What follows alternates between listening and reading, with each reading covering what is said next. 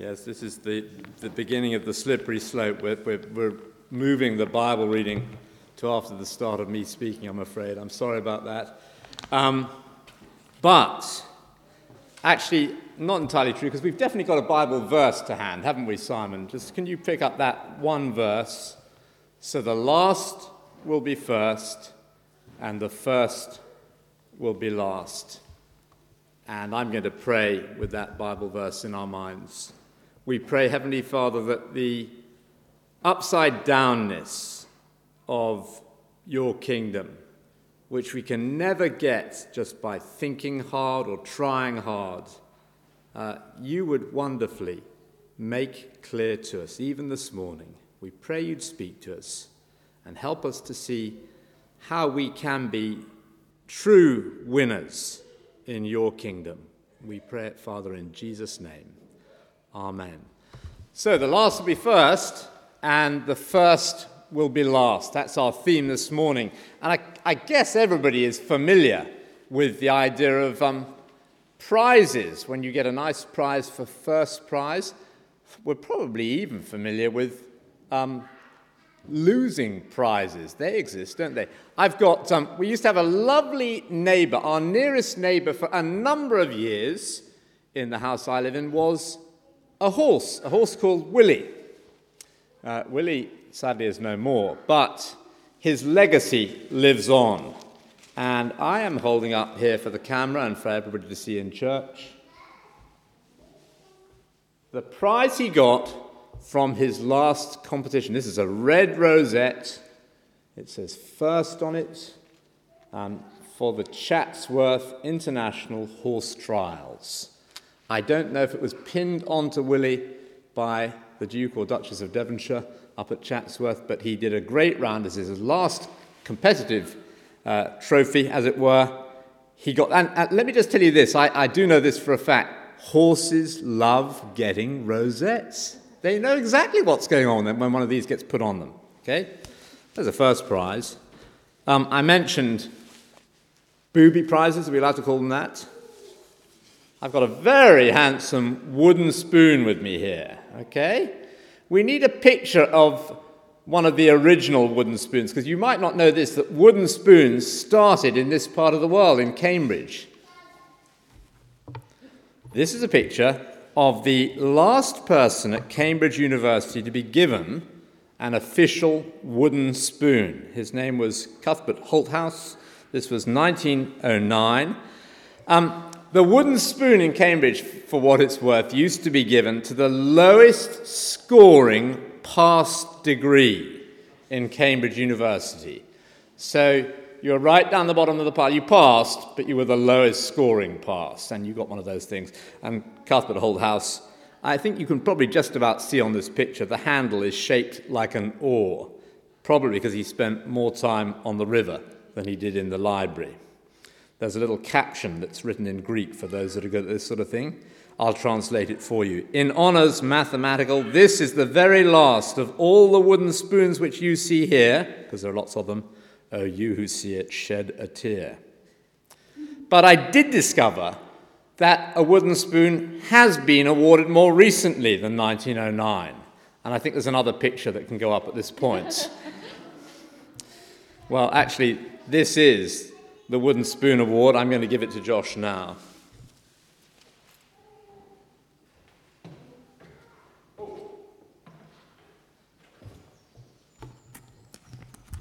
This is definitely what we're supposed to do in this situation. Probably sanitize. I've got to wash that before you use that for lunch today. He's not bad about receiving a booby prize, is he? I think actually he's a real winner. So I'm just going to put that there. He feels much better about getting a red rosette. In fact, pass the spoon back just in case I need it properly. Award ceremony over. But you get the point, just to try and highlight something of the words that Jesus is saying. So the last will be first, and the first last. Actually, Jesus said that more than once. There had been a time just before when a young man came up to Jesus saying, what can I do to have eternal life? What do I need to do to go to heaven? Tell me, Jesus, I really want to do the right thing. In fact, he said, as long as I can remember, I've wanted to do the right thing. I've always wanted to. And I guess Peter and all the other disciples were saying, wow, get the red rosette out. This guy is great. We should make him a disciple straight away. Come and meet our membership secretary. They're very pleased about it. But, says Jesus, just one thing's missing. Sell all your sports kit, all your toys, sell your bike, sell your scooter, sell your best clothes and your trainers, sell your phone, sell your iPad. Well, he didn't quite say those things, but you get the point. He might have said that today. And then give the money from all your stuff to the poor, and then come and follow me. And we read that he went away sad because he had great wealth. So it might have looked like he was going to get a red rosette as a winner. Actually, he's more likely to get the sort of wooden spoon treatment in the kingdom, which is quite serious, isn't it? And then after that, Peter says, well, how about us? We've left everything to follow you. We've given up our jobs, a steady income. We've left behind our friends. We've left behind our reputation, if you like. Everybody thinks we're a bunch of losers. Loser. Jesus says, no. You're not a loser. You're the winners. When the Son of Man sits on his glorious throne, you will actually be judging the tribes of Israel. And if you've given something up, you'll get so much more, 100 times as much, and eternal life. Many who are first will be last, and the last first. And then he told a parable, we're going to hear it in a moment, and then he said it again. Many who are first will be last, and the last first. So let's hear the parable. It's all about God's generosity and grace. Simon, press the button for play. Jesus often told stories to help us understand what God's kingdom, the kingdom of heaven, is like. This story is about the owner of a vineyard and his workers. Once there was a man who went out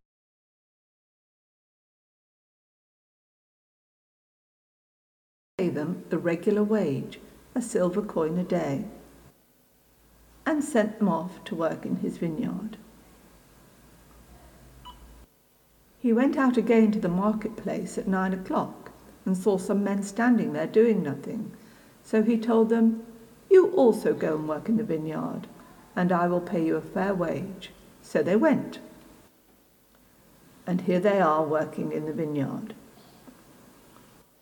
Then, at 12 o'clock, and again at 3 o'clock, he did the same thing. The men had to work hard. It was nearly 5 o'clock when he went again to the marketplace and saw some other men still standing there.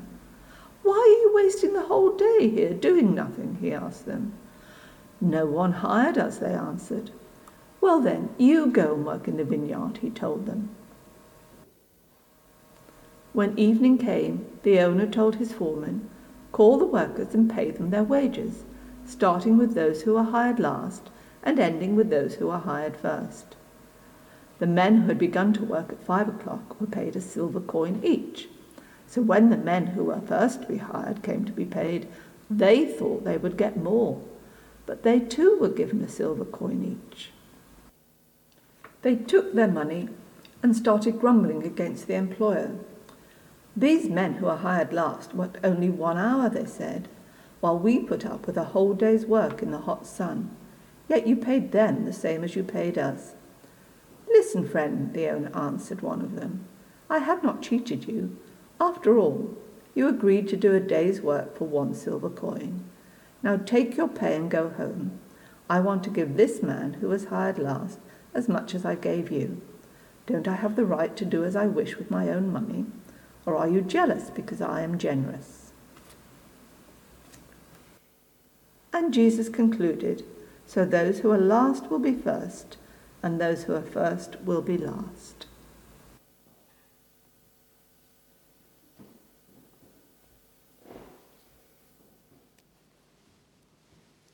Well, thank you very much, Polly, for putting in the work to get that little presentation done. And thank you, Alison in the office, and Simon for making it work well so that we could enjoy it together. As I said, it's all about God's generosity, God's amazing grace to people who don't deserve it. And I detect two ways in which we see God's generosity in that story. First, God's generosity in when he calls us. God's generosity in when he calls us. Because if you think back to that story, the vineyard owner is the one who in each instance takes on the workers. And the vineyard worker corresponds to God in the kingdom. It's up to the vineyard worker when he calls the workers and how he does it. And it is down to God and his generosity when he calls us to be part of his kingdom. So in the story, no one offered their services to the farmer. He went and got them all. And it's a call to work. It needs to say that. But it is out of his kindness that God calls us to be part of his kingdom and to serve him. It is his kindness that he gives us meaningful work to do and saves us from a wasted life. So I suppose it means that if you have the sense that God called you early in the morning, let's say 6 in the morning, in other words, when you were young, to be a follower of Christ, well, you could thank him for when he called you. Thank him that he called you when you had all your life to live for him. If you grew up in a Christian home, sometimes people say, I never knew a time when I didn't know that Jesus was my Lord. Thank God for that. What a wonderful gift that is. What might have been the case if you hadn't started young? Thank him for when he called you. If he happened to call you at 6 in the evening, as it were, so you lived into adult life without a relationship with God, but he's got you now, then thank God that he didn't pass you by. We see God's generosity in when he calls us. We see God's generosity too, this is the second point, I'm trying to be brief today, in what he gives us. Remember in the story, he gave each worker a silver coin. And I suppose that could correspond, could it not, to the silver coin of eternal life in his kingdom. And everyone gets that who's in the kingdom, just like all the workers got the silver coin. And the challenge of the story, it seems to me, or one of them is, don't complain that God gives the same gift to someone else. And you think that, well, she doesn't deserve it, or I deserve it more. It's amazing that God gives that coin to anyone and everyone to whom he gives it.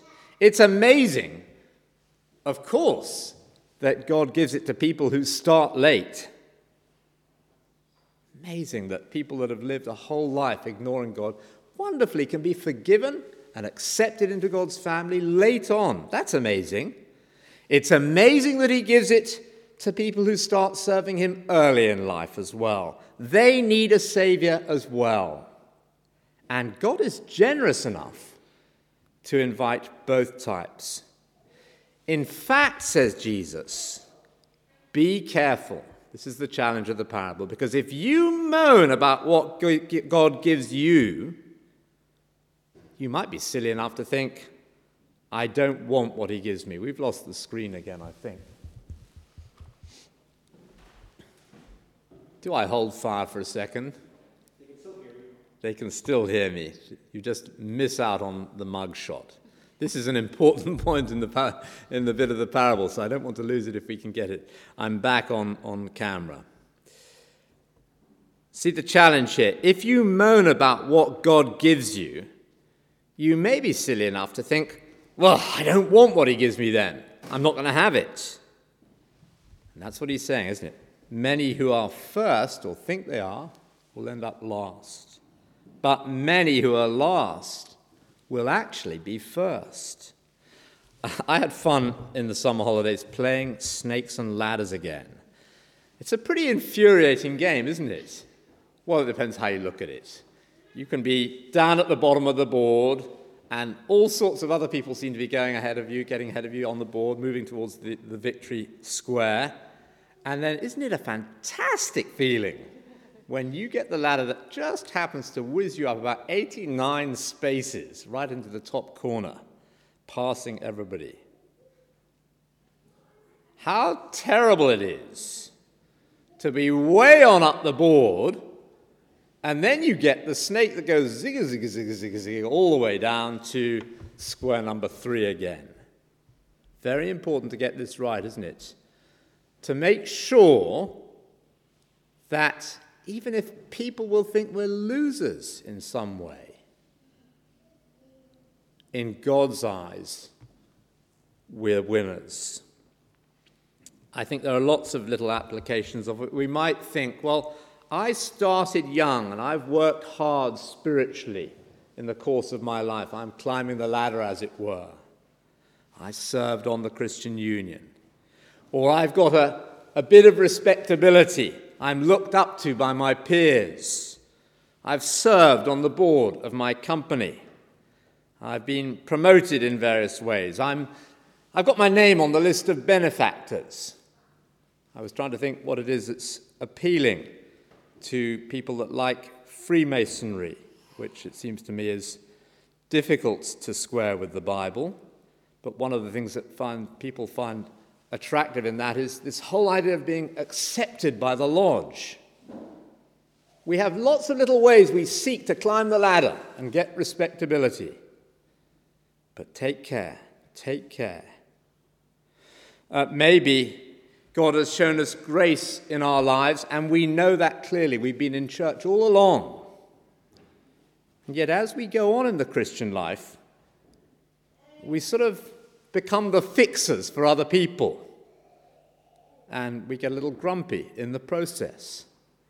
I'm speaking to myself, but I actually think it's a problem in our church life in lots of ways that shows itself. Could that be because we think, like the people that have been working in the vineyard all along, we've borne the heat and burden of the day, somehow that makes us better than others? Especially the young, what would they know? Well, probably they do know less than me. But that doesn't make them any less of a recipient of God's generosity. They can be accepted. They can be winners. We've got all sorts of ways of ranking ourselves on the ladders. I think because I'm white, I'm more acceptable to God. Or because I'm bright, I'm more acceptable to God. Wrong, wrong, wrong. The color of my skin is not a ticket into heaven or a barrier to heaven. The amount of GCSEs I have is not a ticket into heaven or a barrier to heaven. Nobody will ask me what class degree I got or didn't get at the pearly gates. No, we all need God's gift, and He is generous. We all receive it the same way, not by saying, "Aren't I great? Look at me," but actually by saying, "I am not great. I know it. Sorry for my sins. Thank you that you paid for them, Jesus. And please give me the benefits of your kingdom." And the wonderful thing is, when we do that, when we say sorry, thank you, and please in that way, we get given eternal life. Many who are first will be last, and the last first. And I just think it's worth reminding ourselves that it was Jesus Christ who said those words. The one who ended up, just a week or so after he said those words, on a rubbish dump outside the city, on the cross, with all the rubbish of our lives tipped onto him, with everyone calling him Loser, loser. No one ever went lower than Jesus Christ did. No one could go lower than Jesus Christ did. Maybe you need to hear that today if you're feeling very low yourself. No one could go lower than Jesus. He went lower than you. He did it out of love for his heavenly Father and out of love for us. And 3 days later, God brought him back to life again and said, the last is the first. If we follow him and follow his path, we need to know that we will never be the losers for going that route through life. It makes all the aggravation and struggle and sweat and tears of life, it'll make it all pale into insignificance when that silver coin, and we see the true value of it, is fully and finally ours. Let's pray, shall we, as we think about these truths and just pray them into our lives again.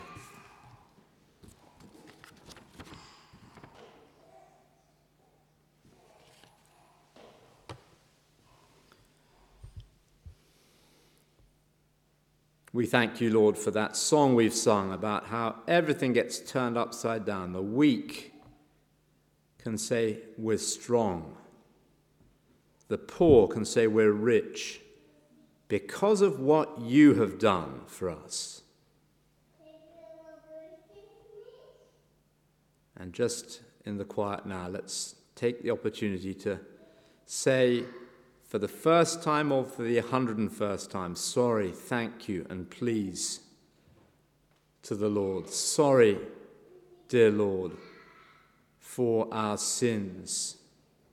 Maybe that particular sin of pride. Thank you that Jesus was willing to be the last, the outcast for us. That he died on the cross for our sins to pay for them completely. And please, in your amazing grace and generosity, give us a share in his kingdom, we pray. We ask it in Jesus' name. Amen.